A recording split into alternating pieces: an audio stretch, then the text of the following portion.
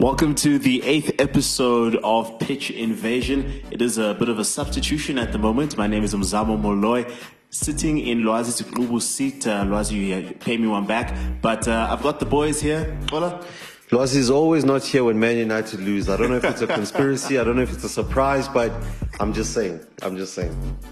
But you know who we do have here that needs to account? Yeah. A massive result on the weekend. I heard in episode 7 someone saying the next time he sees you is either you're his friend or his enemy, and predicting win streaks of Speak note. no further. Can he introduce himself?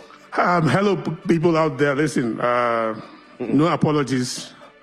Sorry, can you tell us your name, please? Can you start there? My name is Emeka Enyadike, and who do you support? I never walk alone. And he can say whatever he wants to say. Bottom line, at the end of the day, look, we scored the greatest goal ever. Daniel Sturridge. That's not the greatest goal ever. You made it seem like Liverpool are gonna run away. That is what South Africans call finder. Yeah, that's what it is. Look, we had a very rough week. Yeah. But one thing that you don't want to give me credit for is that I did put a caveat, and that caveat was Hazard. Yeah. And I said if Hazard shows up like he's been doing, then anything can happen. And Eden Hazard over 2 games, I think that's who we should be talking about. Yeah. Okay, I'm tempted to start there. But I'm actually going to bring it back. South Africa over the weekend. Benny McCarthy, arguably South Africa's best export ever, South Africa's best player ever to put on a Bafana jersey, wins his first piece of silverware as a coach. This is his second season, right? Yeah. Yes. I mean, look, this Benny McCarthy's achievement.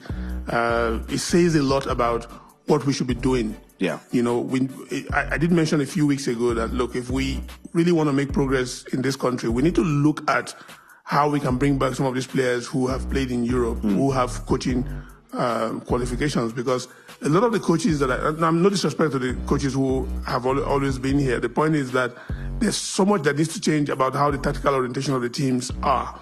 And, Benny McCarthy, one thing that I was really impressed with was going into the game, he talked about the fact that they lost on penalties and they were going to try and win the game within the time. But if it did go to penalties, they will make a plan. And you could see when it was time for the penalties that they chose the players right. They also had a goalkeeper who, had not only studied the opponents, but just was ready for everything that they threw at him. So, but I thought like he put the guy, whoever was the guy in the sticks the year before, in the spotlight there. Yes, he did. He did, and quite frankly, this was a performance that was really, really commendable. And when you think about it, Benny McCarthy had issues coming into the game with his wife being ill and all that. Yeah. So this was a good recovery there. Yeah, this win is not just a win for Benny McCarthy. It's a win for every young coach out there who's aspiring to go there. Because the biggest credit for me, I think, goes to John Committees, who had in Nigeria we'll say he had the liver. Some people will say something else. To say, I'm going to appoint Benny McCarthy as coach. Yeah. Without so much of an experience, you need to give the young guys a chance. Yeah. Bradley Carnell, Sean, any of those guys. We need to start giving them opportunities to coach at the highest level. This is a huge win for Benny. For Benny, yes. And for South African coaches. Now, before we started the podcast, you were talking about how, as much as the result goes to Cape Town, there's still that thing of that game should have been over early. To be honest with you, I was surprised by Cape Town City, to be honest, because when you look at going into the fixture, SuperSport, I'm sorry, Kaizer Chiefs fans, but they're the new cup kings of recent times, and they have that swagger. They've been there before. They know what to do. So the pressure, the stage is, the lights aren't too bright for them, and they've got players who've won trophies before, and there was also a lot for them. I mean, Kaitani Tambo was also looking for his maiden trophy, so there was also a lot for them to play for. But I was really impressed with Cape Town City in that game. They actually went for it. I think by halftime they should have been easily 3-0 up. Absolutely. And, they kept the momentum, but, they huffed and puffed and it didn't go in. But what I liked with Benny was, Amika touched on, he started on the front foot. And I think that was his problem in the last cup final, was that, you know, he was new scared. setup, unsure. Last year he was wasn't scared, sure but about you could himself, see. you know, very conservative. This time around, they actually went for it. And I must say, touching on what Amika said, this is massive for South African soccer. And, you know, we need more local coaches, and we also need fresh faces. I mean, it's always seems like a bit of musical chairs in the South African soccer scene. You know, Ernst Middendorp, there's a job waiting for him somewhere, you know, along the line. You know, It used to be Gordon as well. yeah, Gordon is there somewhere. I'm sure when Baxter's done with Bafana, there's another team in the pipelines. You know, those sort of coaches have been around, and it's about time we start seeing fresh faces, given the responsibility. And in Benny's case, you know, he's got the qualifications. I could be wrong, but I think him and Tebogo Moloi has also got a UEFA license, right? So they're also very, very highly qualified coaches. So it's good to see guys that were former players plowing back into the country. I mean, we always want our players to go play overseas and go, you know, improve. I know Benny very well. I mean, during his playing days when I was a kickoff, he used to come on holiday and he would come to the office. One thing I never saw with Benny, I never saw him as the guy who ended up as a coach, because Benny loved the good life. You know, he likes to party, he likes to have fun. But one thing I think Rob Moore, who was his agent and you know, advisor, did for him was, Rob did say at the time Benny's career was coming to an end that, look, Benny has helped me make a lot of money and all that. I'm going to invest back in Benny. So the first thing he did was force Benny to go do his coaching, his badges in Scotland. Yeah, sure. And Rob said, I'll pay. This is my way of paying back. And you know, we just have to look at, this is a testimony, and this is a case study of how we can harness some of the best talent that we've got. Yes, and for me, touching on that, you know, we always worry about our footballers, about life after once they've done playing. And I think for me, you know, not everybody's going to have a stellar career where, you know, they play consistently for, you know, 5, 10, 15 years, you know, 20 years, you know. So not everybody's going to get to that level. So I think it's very important that, you know, some players who might not be like standout players, you know, end up being very good coaches. Yeah. Arsene Wenger wasn't, you know, one of the best players. Neither Mourinho, hardly. Klopp. Mourinho didn't even get into the professional ranks. Klopp. Yeah, Klopp was a player for Mainz. You know, they weren't really like standout players. So I think this is also an eye-opening scenario for guys that, okay, maybe, you know, we probably don't even know who they are. Right. They probably come in as substitutes. Also for them to say, look, my career doesn't look like it's going to play out for, you know, 10 plus years. But the desire I've been for in the the game is game. there. I have a desire for the game. I'm learning from my coach. I play. This could be an opportunity for them to also say, look, let me also create a life for myself after I'm done. And I think Benny has set the tone for these guys. You know, great cup final, win on penalties. But at the same time, I guess I'm also looking at what SuperSport have done for themselves in terms of these guys are continually there, even to hop on what you were talking about them being the Cup Kings. I mean, I was listening to the commentator, I think it was Mark Leeson, he said, SuperSport United, this was their 10th Cup final in 6 seasons. Going into this MTN 8 final, they had won 5 out of 9 going to the MTN 8. So that's 5 out of 10 now. So that's 1 in every 2 finals. SuperSport are going to win. So that's why I was saying that, you know, in recent times, I mean, you can't, they're the numbers, the facts are right there. You can't deny it. They are the recent Cup Kings. And, you know, it also speaks to SuperSport's organization. I mean, if there's one, let me not say if there's one, but one of a few clubs in our country that, you know, in terms of an organization, you know, how they set up the team, the club is run well. You never hear problems. You never hear, you know, players going AWOL as you hear with other clubs. They always seem to keep their business in order. It's SuperSport. And you can see they've reaped the rewards from that. So that's something maybe other clubs could also look at and say, hey, look, you know, if you keep your unit in order, you keep the club running properly and smoothly, you keep the players happy, you sign the right players, you sign the right coaches, you know, you're bound to be successful. And it just seems like, especially there, it looks like the front office always has a plan. Even when they lose a person like Baxter, they've always got a plan. They lose someone like Tinkler, they've always got a plan. And it just seems like there's a conveyor belt of good decisions. one thing that I do, I must say, I appreciate about SuperSport is that what they do really well, this is what AC Milan used to do back in the day. Yeah. In fact, they still kind of do it, is when they sign veteran players, Yeah. they sign the veteran player that is needed in a specific position. So, I mean, you looked at Yaya, for example. You thought, okay, maybe his career is done, maybe, you know. The guy's still the he might trump have card. done it. But they sign him in and they put him in the midfield, and he's there to teach, he's there to guide, he's there to impart his knowledge.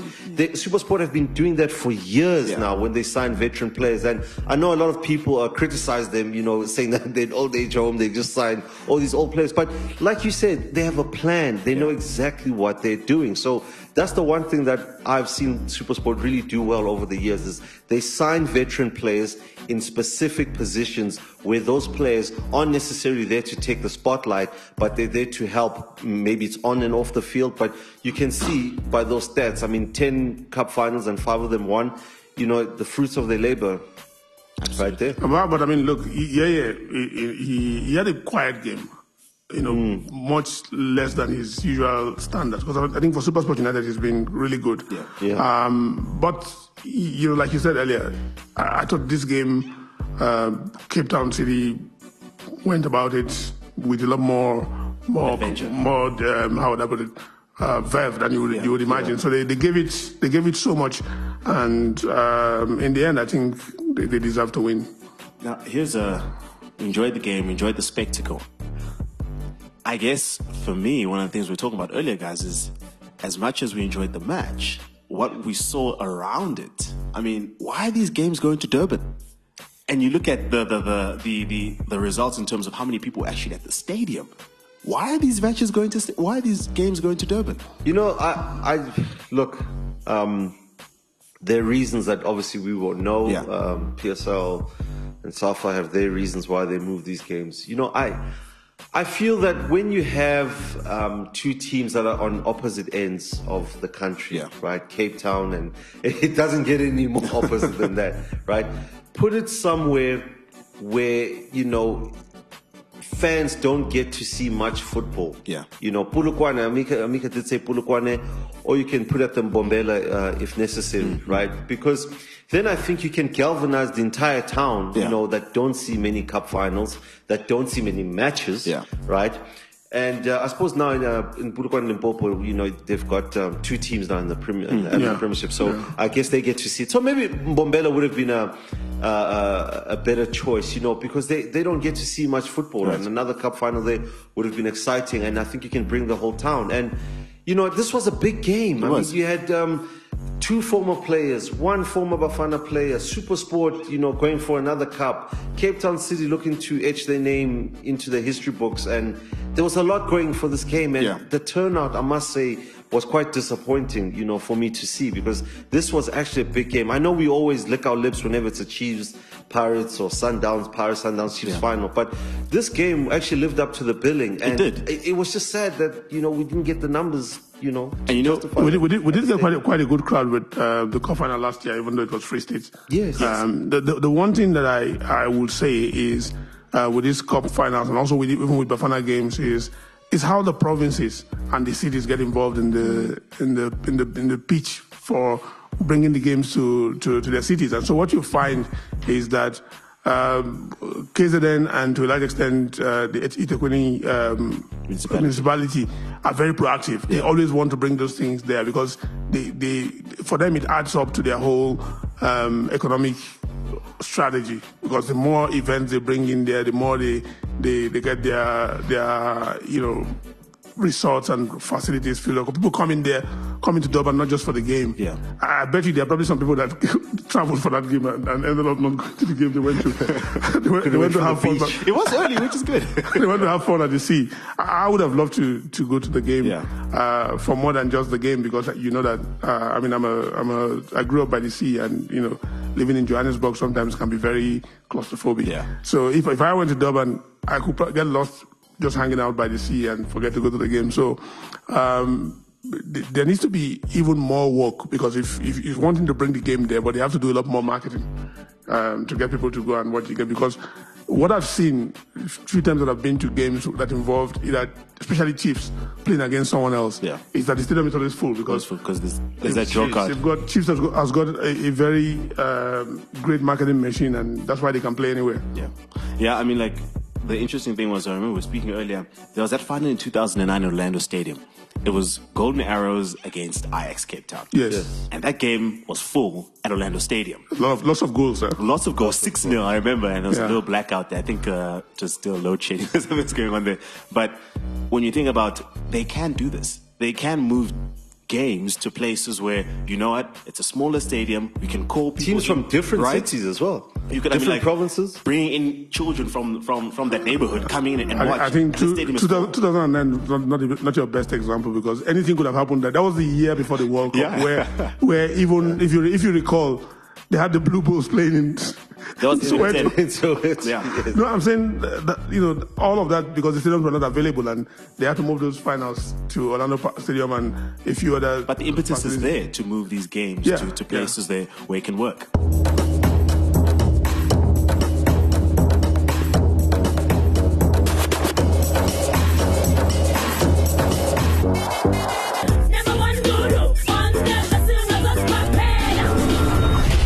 What makes us better?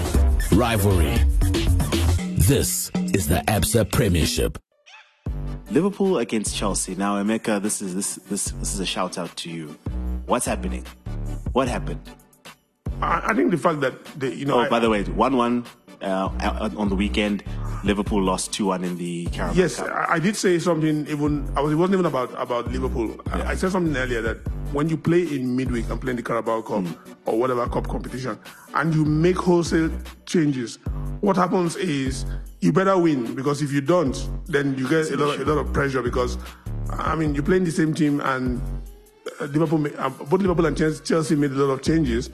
But when you look at the strength of the Chelsea team, it doesn't matter who you put on the bench. You've got far more quality. And one thing that has worked for them this season is the fact that Sarri has come in with a very attacking mindset, and that's it's pretty much the players are galvanized. These are players who know how to win. It's like United as well. If you bring a coach who's not Mourinho, who's got a very forward thinking and forward playing mindset, he will galvanize the players. So credit to Chelsea. I think they came back. Remember, they came from behind to win that game, and then also in the league game over the weekend, most people still felt Liverpool had the edge, but I thought that Chelsea really played a very, very smart game on that day, because they knew that possession-wise they were smart, but they did as much as they can defensively to try and contain everyone. They were lucky. Salah got past the keeper, ball cleared off the line. Firmino headed the ball off the line, and then you had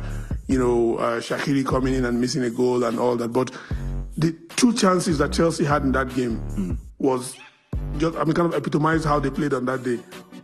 Two great passes, one from David Luiz all the way to I think it was Willian on the right, and then the second one was I think it was Kovacic again who passed. No, it was Conte. It was a quick free kick and he passed to Hazard, and on both occasions, Alisson. It was amazing. It was amazing. Someone was saying to me over the weekend that he couldn't save the ball from Hazard. I'm saying you can't blame the keeper. You've got to give credit to Hazard, because Hazard took it. I saw that. I also saw that the goal on Instagram. Right? I was searching through my Instagram. When they have the fans and they filming, even on a fan's camera, that goal still looks like a bullet. So he had no chance there. He took it, well ahead of the keeper's. It was a snapshot as well. It wasn't like he had loaded it back and it was a snapshot and just even Sturridge's goal. You think that where he was, is he going to try and cross to someone or whatever? He was standing. He took that shot. He literally took that shot standing. So sometimes I think that we kind of want to blame keepers. I think sometimes you got to give credit to the player who because that's why. Amika, it's like the lottery. If you don't play, you won't win. So if he doesn't have the audacity to go for it from there, because he believes that he can score from there, Sturridge, and he did. I must give Sarri credit. I was very critical about him at the start of the season. I must be honest, and I might have to eat my words soon, because from what I've seen, Sarri has introduced at Chelsea. And I think this is the problem that is happening at Manchester United. Sarri looks like he looks like an old man that's just arms folded and just says, guys, just play. I'll correct where need be, but just play. I've even seen images and a video footage of Chelsea training and Sarri in the background. And he's just there, hands on his sides, just watching, observing. He doesn't seem like, what Mourinho looks like at United, always hands on, you, this, that, and getting into players' faces. And it seems to be working at Chelsea, because last season that was the issue apparently with Conte, was that, they felt that Conte was too hands on and, he was directing everything. And Sarri seems like he's coming there and he says, look, guys, I just want to win. Play how you play or how you want to play, and I'll direct things. And in the game, the Carabao Cup game, it was interesting for me to see even Hazard on the bench. I must be honest to you, because I would have thought that, they would have saved him for the league rather. But it just shows that the guy wants to win it. Right. It's a trophy, and he wants to win it. No, it is. I mean, if you win it, it's a big trophy. And going to the league game, to be honest with you, I was impressed with Liverpool. I must be honest to you. I thought they controlled the game well. Jordan Henderson surprised me. He also had quite a decent game. I mean, in the midfield there with him and Jorginho there, that was a real good battle with him and Jorginho there. And I really thought Liverpool were going to edge it. But I think one thing that Sarri did do well, though, towards before the goal came, I think he sort of changed the shape of the team. And it's the first goal of the before Chelsea's goal, he changed the shape of the team, and you could see that something happened where they were starting to play with more speed. They were, getting up front more, and they're doing all of this, by the way, guys, with no striker getting shots on target. Yeah. So the moment, Chelsea start getting a striker or one of their strikers firing, they could be deadly. Yeah, and as for Liverpool, what is strange is most of their goals have come either from Hazard or from Alonso. Exactly. So, they're unbeaten.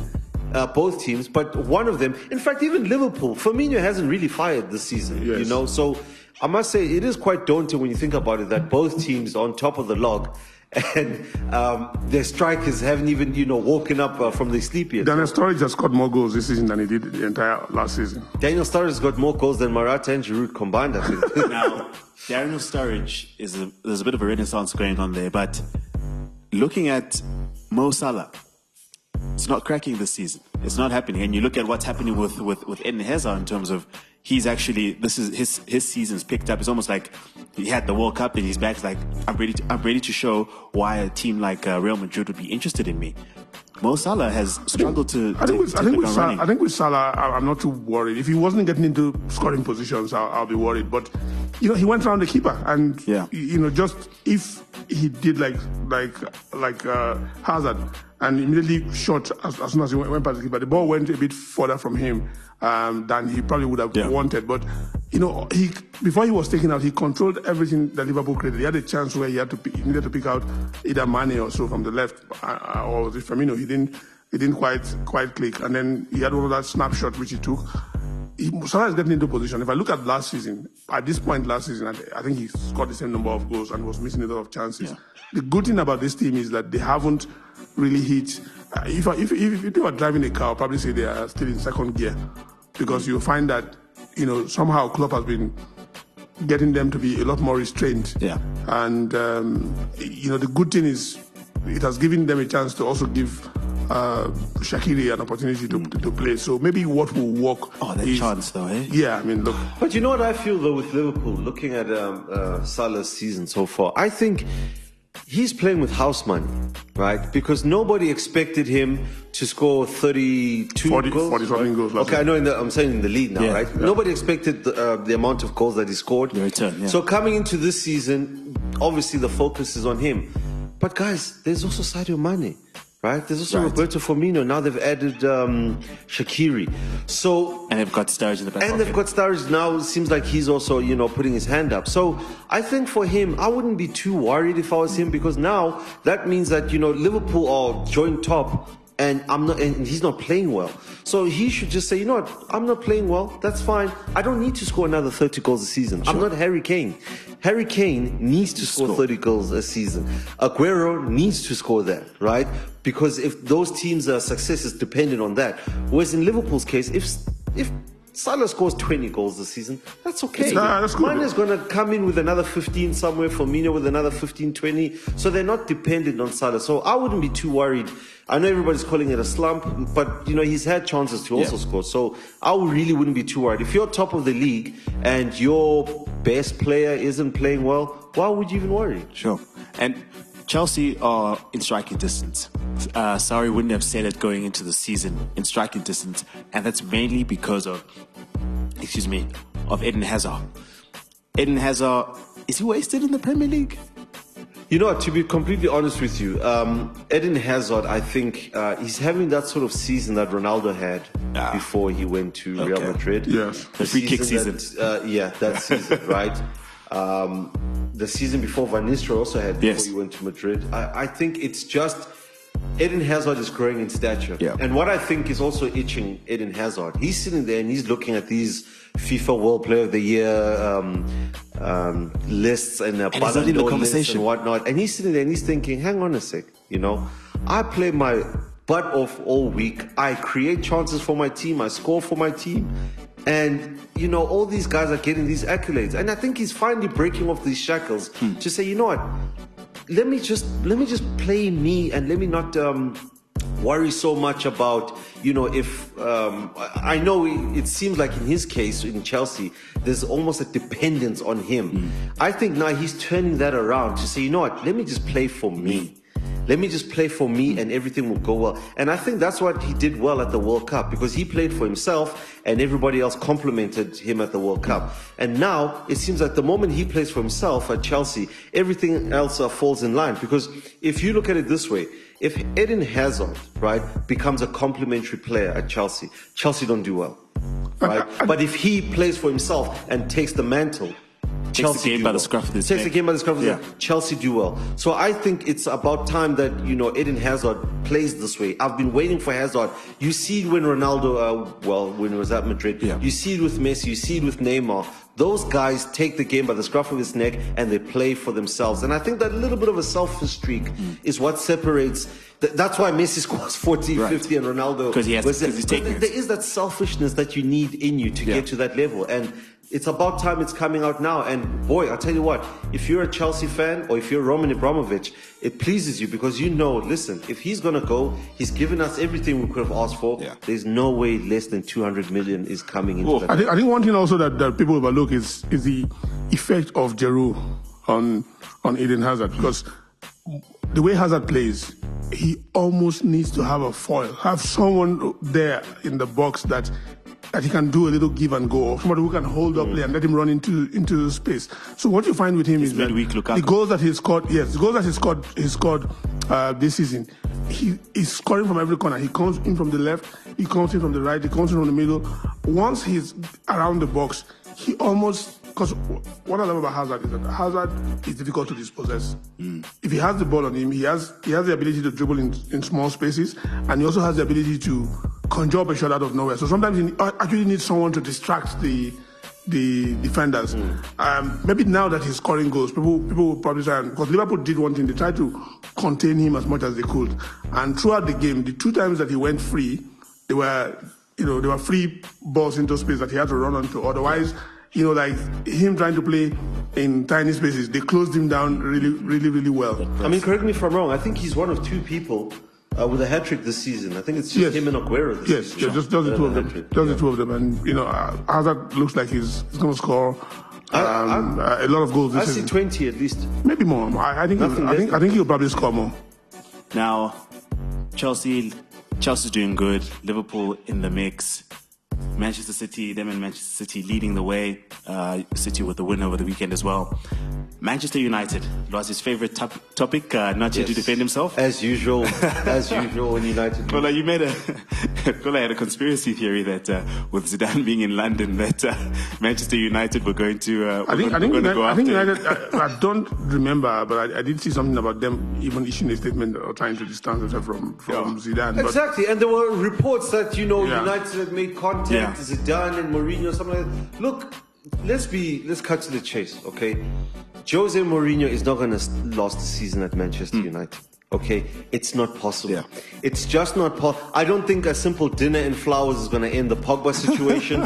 I don't think United are just But suddenly... are the reconciliation talks afoot? I don't think that's going to happen, right? Because Mina Raiola is watching every single move that is happening between those two. And in fact, it's to his best interest that those two don't get along, right? Because he knows that there's another 20-odd million cut waiting for him. The more this goes on, the feud with him and Pogba. Because one of them have to leave. But it looks like, to me, Mourinho could be the one out. But my point is, it's not going to change at Manchester United, okay?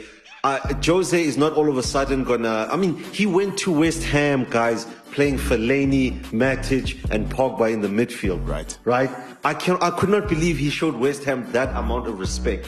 So, but already great in the back three, when he's got... No. When he's got Bailly. Zamo, back five. Back five. He played with 5 defenders. Oh, yeah, Ashley Young and he played with 5 defenders. So, how long can this go on for? And to me, it's the ideal time to get rid of Mourinho. This is exactly what happened with Rafa Benitez at Real Madrid. They got rid of him early. There was still a lot to play for, a lot to galvanize. And, Zidane, is one of those managers that his reputation alone galvanizes anybody. You know, it's the great Zidane. Yeah. Why wouldn't you play for him? No, I think Zidane replaced Ancelotti.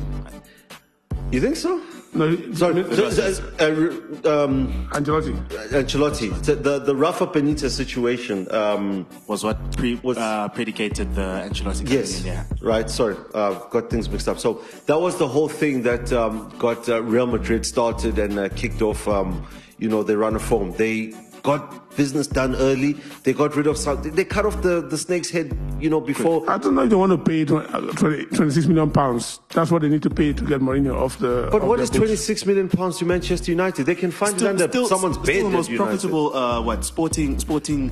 They can find it under somebody's bed, that amount of money, right, to get rid of Mourinho. Yeah. The other thing that I want to say is that, in terms of Manchester United, and I'm saying this as an Arsenal fan and as a football fan, guys, it's over. Yeah. It's over. I think Manchester... What is over? I'll tell you now, right? The clout, the stature, the fee, 5-4 farm, here come Manchester United. I think it's over. They need to press the reset button. They need to find ways of getting back to, that giant status. It's not like in La Liga where Real Madrid can go 4 years without winning the league, but then they can win 3 Champions Leagues in a row, and they're one of 2 big teams in that league, and everything's going to be all right. They'll always be in the hunt. In England, top 6, is not guaranteed. It's not good enough. Right? It's not guaranteed. And on top of that, there are smaller teams that are getting better that make it difficult for you to... There are no guaranteed results anymore. Man United, West Ham was a guaranteed win for Man United. It's no longer. It's not anymore. And guys are playing out of their skin. Exactly. So that's what I'm saying, is that I think Man United have lost that fear factor. They've lost it. It's gone. I don't agree. I think that, Mourinho is still capable of changing his ways. Whether he will, it's difficult. It's left to conjecture. However, I still think that United can change things around. If you remember, Mourinho came in and won 2 trophies, just out of nothing. The possibility that he finished second last season, which means that if he can just be a little bit less, guarded in his strategy, the team could possibly push amongst with the other 3.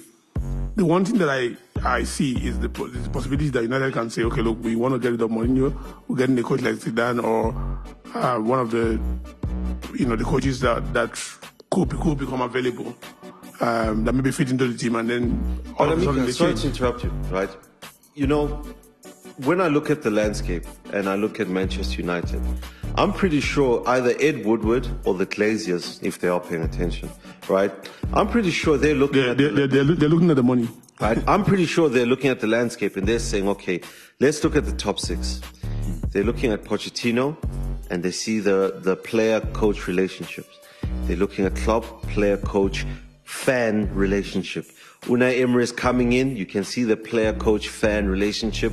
Sarri, player-coach-fan, and so forth. City, something. Right? City, you can see it. Man United, non-existent. And when that is non-existent, to me, that is the beginning of the end of whoever that manager is. When you cannot touch bases with your players and there's no relationship with the fans. Manchester United is a very, very fan-driven club. We have an organization as well, because people like to see Manchester United as just a club. It's also an organization, right? So when there is no relationship on either end between the coach and players and the club, that to me is a big problem, because then you start thinking about the money situation. This is what got Wenger in troubles with the owners at Arsenal, right? With Kroenke and them, was that it started to hurt their pockets. People weren't coming to the stadiums. People weren't buying merchandise. And once the owners start feeling that, in the Premier League. Exactly, right? They start thinking, hang on now, right? I know it's Manchester United, but we didn't come here to lose money. So when fans start revolting and, you start seeing empty seats at Old Trafford, people don't come to those. I mean, we haven't even touched on the shock exit, in the Carabao Cup. When things like that start happening, it all builds up to just, dissension amongst the club.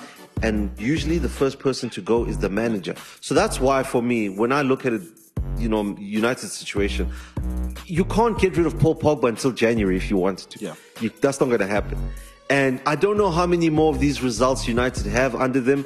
But I looked at it going. You can just see the trajectory does not point to a positive thing. If your manager rocks up with 5 defenders against a team that hasn't beaten them in a decade in competitive football, then I don't know where you think your club is going. But to me, if Mourinho come December 31st is still at Manchester United, I don't know. I think it will be a miracle. A miracle. I thought he'd be fired by this weekend, but it'll be a miracle if he's still there. Well, he still has to play against Valencia in the Champions League. Anything can still happen. Of course, you can't afford to go lose to Derby County, lose to West Ham, and then lose to Valencia. That would be, how would I put it? Like red lights for the owners. Yeah. And yes, you touched on a point which I agree with, which is about his connection with the fans. I think he's a very polarizing figure, which we all know. My worry with him then is that, I've always held this belief over the last 2 seasons that his methods are catching up with him, because there's far greater, younger managers with better ideas coming through, and then, you play against Derby County and you can't beat them. It doesn't matter who you put out there. Frank Lampard, the guy just hung up his boots like yesterday, and he comes to Old Trafford. Exactly. It'll be interesting to see what happens when Lampard comes up against Chelsea. But with Mourinho, he's just not good for Manchester United, because he doesn't respect the club enough. He comes out. I was watching his latest press conference where he was saying that some of his players don't care enough. You are the manager. You're supposed to try and get your players galvanized. You look at Klopp and his players. Some of the players, with Klopp, he didn't. Yes, he bought Alisson and Van Dijk and Keita for a lot of money. But if you look at the bulk of that team, he got players that were in the team that were not firing to suddenly step up a notch. Yeah. If you look at James Milner and Jorginho Wijnaldum, they are playing. Wijnaldum in particular is playing so well this season that you wonder if Keita is going to get a shirt. The other thing, sorry, I know we have to move off this topic, that I've really found weird about Mourinho. Over the last couple of years, he's been at Manchester United. Excuse the pun, but he throws his players under the bus, right? A lot of the times on the field as well. I look at people like Rashford and Martial. He plays them when there is so much to play for. Did you hear his post-match conference? I heard of it. He says that, I'm paraphrasing it, he says, people were complaining about that Sanchez isn't performing, so I saw to reason. I said, okay, I listened, then I brought in Martial, and then you're like, this guy. Exactly. So that's my point, is that even when, you can sort of, try and get, turn things around, Mourinho still throws his players under the bus. Yeah. When I looked at that starting lineup and I looked, Martial's in this game, I'm thinking, this is a huge game. Yeah. And you're throwing Martial in there, who's hardly played, he's low in confidence. Undercooked. And I'm not sure that's good for a player when your manager puts you out there, out to dry. He's putting you in there because the man that was signed to start there isn't playing well. So it's almost like an ultimatum for Martial in a way. And I think that's why he's not getting the best out of his plays. Because now Jesse Lingard hasn't played. He didn't even travel. I don't know how long Jesse Lingard hasn't played. And now you'll probably find you'll thrust him into the game against Valencia when the guy hasn't played and there's a lot to play for. And that sort of pressure, professional or no professional, that eats anybody. It does. And as you can see with the United's players, they're not responding to that pressure, right? It's pressure enough playing for Manchester United. It's pressure enough playing for Jose Mourinho. Now added to that when Jose throws you that in games where you need a result and you're low in confidence, that's not going to bode well for any team. Speaking of, so we're going to move off Manchester United. Before we go into a break, well, Arsenal 7 wins in a row. But the big talking point here is, Aaron Ramsey. They've pulled the contract off the table. To be completely honest with you, I know somebody close to the situation about what's happening in there, okay? Ozil's wages are a problem.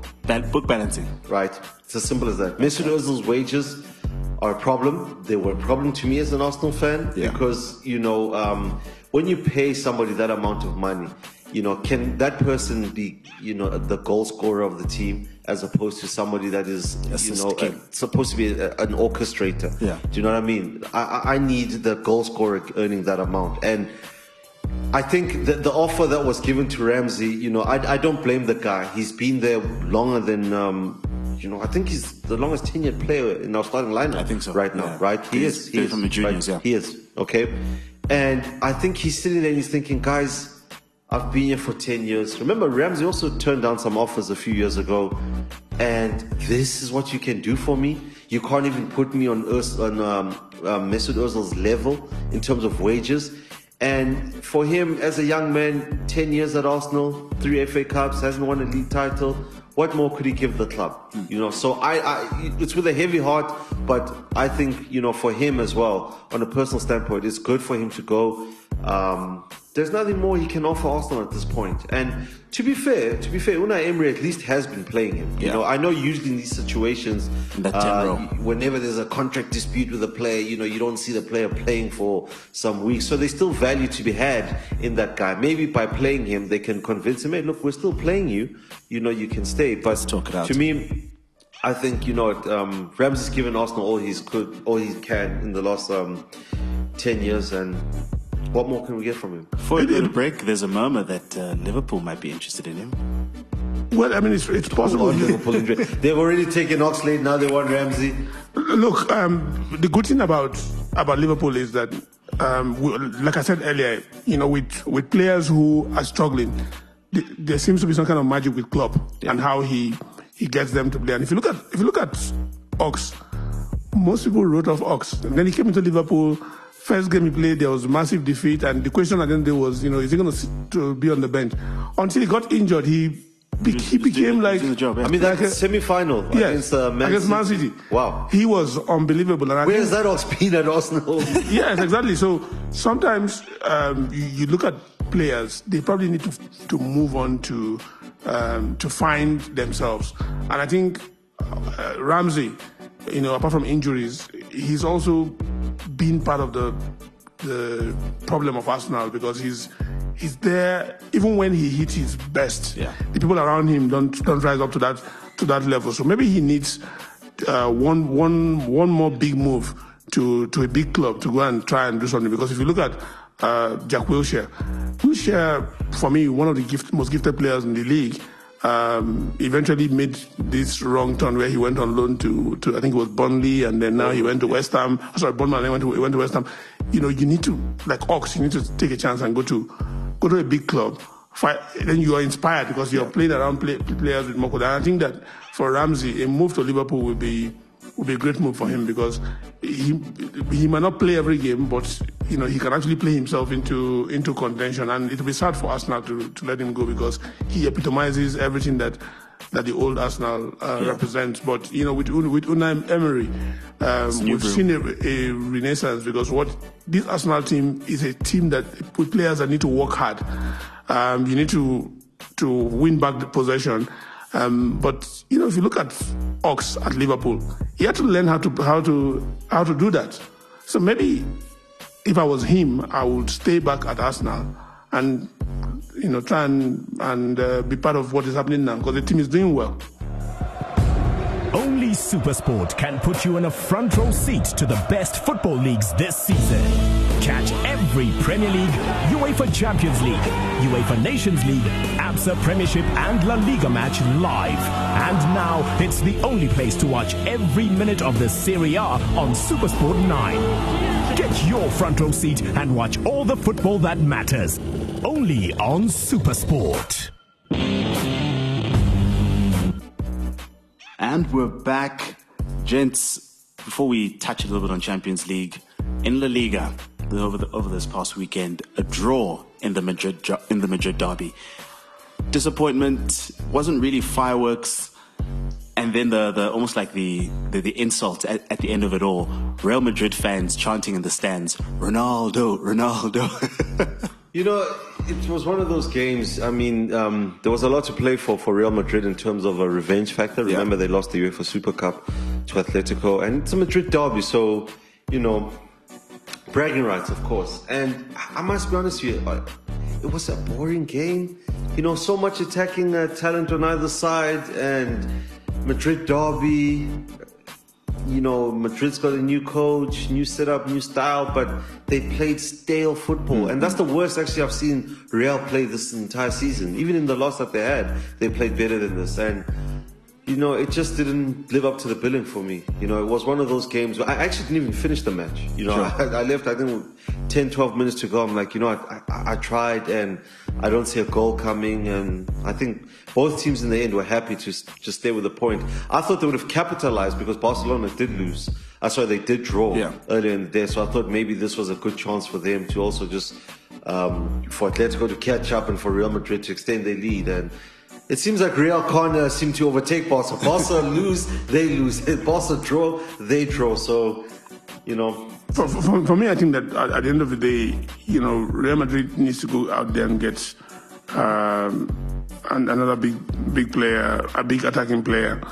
Because Ronaldo, you know, for those games, especially the games against Barcelona and the games against Atletico Madrid, there was always that extra edge where, you know, there are times when you need to dig something out of the hole, and, you know, he used to produce some moments, either moments where he gets sent off or he creates a moment where there's a magic, either he scores or he gets some late penalty or something. There was just something, and I wasn't surprised that the fans were chanting his name because, you know, my big disappointment is I saw the first Super Cup game where Atletico really blew them out eventually. And for some reason, I think, you know, they would have looked at Real Madrid and think, oh, without Ronaldo, they're not good. And then suddenly they see Real Madrid are so much competitive the entire season. And then, you know, in this particular game, Real Madrid had lost the previous week at Sevilla. And so going into this game, maybe Atletico were a bit kind of complacent and they underestimated them. And they got you know, a much more cagey Madrid team that didn't want to give away anything. In the end, both teams couldn't take advantage of Barcelona's sleep, and then, you know, it makes La Liga look quite difficult to appreciate at this point in time, because you see, even with Messi, that's without Ronaldo, he seems to be missing something. Yeah. He's missing that thing. Maybe not to. I wanted to do this at the end of the show. It was like a bit of a news thing, but news coming out of the news: Cristiano Ronaldo and a charge of potential rape against him, or a lady in Las Vegas claiming that he raped her in 2009. That's a touchy subject, especially when you consider all the stuff that's going on with the Me Too campaign and all of that. What's your thoughts on that? I mean, for me, I hope it's not true. Yeah. I hope it's not true. I mean, I saw something Ronaldo posted on social media yesterday where he was saying, you know, people try and do stuff around my name. I hope it's not true, because the one thing that it's difficult these days to comprehend is when you have these accusations, you've got to listen to it because it's difficult, especially for women sometimes to actually come out and say this happened or that didn't happen. And sometimes also these things happen and they try, the agents and managers try and play it under the carpet. But we've seen a rise in these campaigns. And, with the Me Too movement, with all that we've seen in the political scene in America, also with pop culture, with Hollywood, we've seen so many people go down. And, if this comes up with Ronaldo and it's not well managed, it could spill into other players as well. Because what's going to happen is people are going to say, and you look at this whole campaign over the U.S. Supreme Court Judge Kavanaugh, this came on the back of that. Yeah. And you have accusations, we could go back 5, 10, 15, 20 years, with players maybe another 10, 15 years. So people have to be very careful what they do, especially with players. They have to be very careful what they do with their social life, because sometimes if it's not drugs, it's, we've seen players being charged with rape several times. Some of them never recovered from it. And Ronaldo is one of the biggest players, if not the biggest star in the world today. So it is a very, very... It's a serious thing. It's a very sloppy... And very sensitive. Sensitive moment that it's difficult, for me to even go too deep into trying to analyze it. But I hope for all intent and purposes there's something that can be sorted out. And maybe it's not... for me, when I look at it this way, is that, in the world that we live in today, I can even go back further, right? Mike Tyson, right, went to prison because of this, right? Mike Tyson has broken people's jaw in public. He's broken so many, laws walking down the street. Yeah. But that did not take him to prison. So it was rape. Whenever you're accused of that, you need to stop whatever you're doing and deal with it. This situation has to be addressed with. So I know there's some people that have this belief that, oh no, it's Cristiano Ronaldo. No, Mike Tyson went to prison for this. Kobe Bryant, right, nearly lost his career because of this. Yeah. So in Ronaldo's case, I hope, for the sake of the women out there, it doesn't get shoved under the, it doesn't get swept under the carpet, and, they deal with it in a transparent way. And I think, players also need to learn from each other's mistakes or transgressions that have happened over the years. And I certainly hope in Ronaldo's case, that wasn't the case. But at the same time, you cannot dismiss an accusation like that. It has to be dealt with by the law, first of all. Absolutely. I know on social media, everybody thinks they're lawyers now. They know how to, what's going to happen. But, we also have to think for the poor woman who, has laid out this accusation, because, in many cases, something like this, often the victims, they just get swept under the rug, and it's all about, the man who's been accused here. So in Ronaldo's case, I think he needs to deal with it, because I know in Spain, he didn't deal the tax situation quite well. I know. You had Maradona and his tax thing followed him even past his playing career. His drugs thing still exactly. So it could be any of those things, but we've seen in recent times there's a rise in these campaigns, and it just cannot be swept under the carpet. And the bigger they are in this situation, the harder they fall, unfortunately. So I just hope he deals with it, and it's a transparent situation. And, it's not one of those things where, as much as I'm a sports fan, but, let's be real here. You also don't want one of these things where, it's a guy with money paid his way out. Yeah. And, we never heard the end of the story. Yeah. I think it's very important that we find out the facts, right? The facts, what happened, and whether or not, he is guilty or not guilty. Sure. Touching on, before we close out, some Champions League action happening this week. Obviously, we won't be able to know the scores by the time this podcast comes out. Big matches: Liverpool versus Napoli, Tottenham versus Barcelona. Who of those 4 teams need a win? To be completely honest with you, this is going to sound strange, but Barcelona need the win. more than any of those teams, because it's not just for the Champions League, it's just for the sake of their season. Because if you remember, Messi went on at the beginning of the season on the parade that, you know, we let our fans down over the years. The Champions League is one of our main priorities. We've got a good squad, and they've played nowhere near like it's the team with Coutinho. Exactly, they've played nowhere near like Champions League contenders in the league this season. I know they did well in their first game of the season, but you know, that was against PSV. But I think Barcelona, if they really want to make the intentions clear in the Champions League, this is the game for them. Tottenham, to be honest with you, their group was difficult. You know, they had a really good chance against Inter, and they blew it. You know, they can't afford to lose this game. No. To be honest, they can't afford to lose it, but I still think it's bigger for Barcelona in the context of what they set out this season. Absolutely. You know, Barcelona losing to Leganes. They've also splashed the cash this season.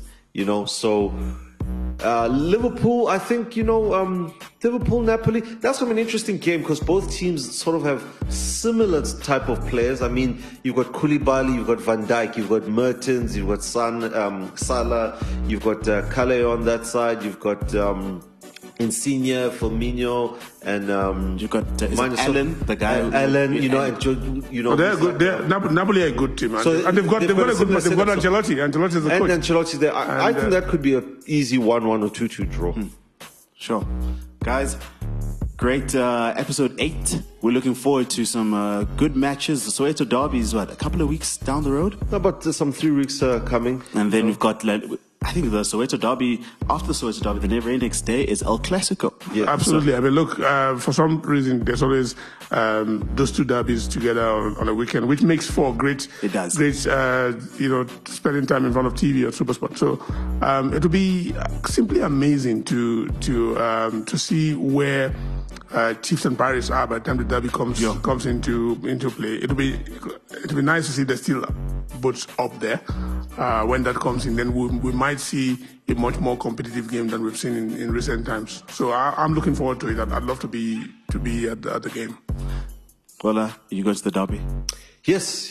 I mean, look, it's our derby. Well, what else do we have? This is our game. This is the biggest derby of the year. I'm sorry, El Clasico, but this is it, you know. So, and you know, you've got Pirates on form, you know, and this and is Chiefs as well. Chiefs are also on form. You know, Chiefs on form.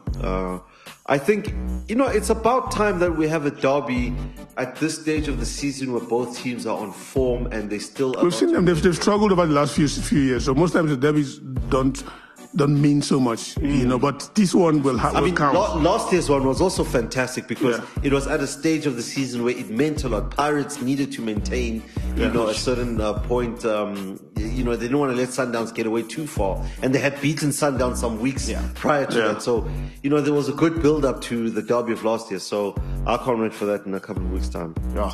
Well, that's how we close it out. Zama Molloy filling in for Lwazi. Lwazi, come back to your seat, guy. Well, that's if Man United wins. So of course, they've got that. We'll have to see about that. Well, Man City will come visiting when Liverpool step out this weekend. So, as usual, we'll beat them. So, I'm not worried. Big goals. Wasn't this guy predicting 3-0 wins there at Stamford Bridge? Well, if there's one team that will beat Man City is Liverpool, so I'm not bothered. Either you're his friend or his enemy when the next time he sees you. This is episode 8 of Pitch Invasion, signing out.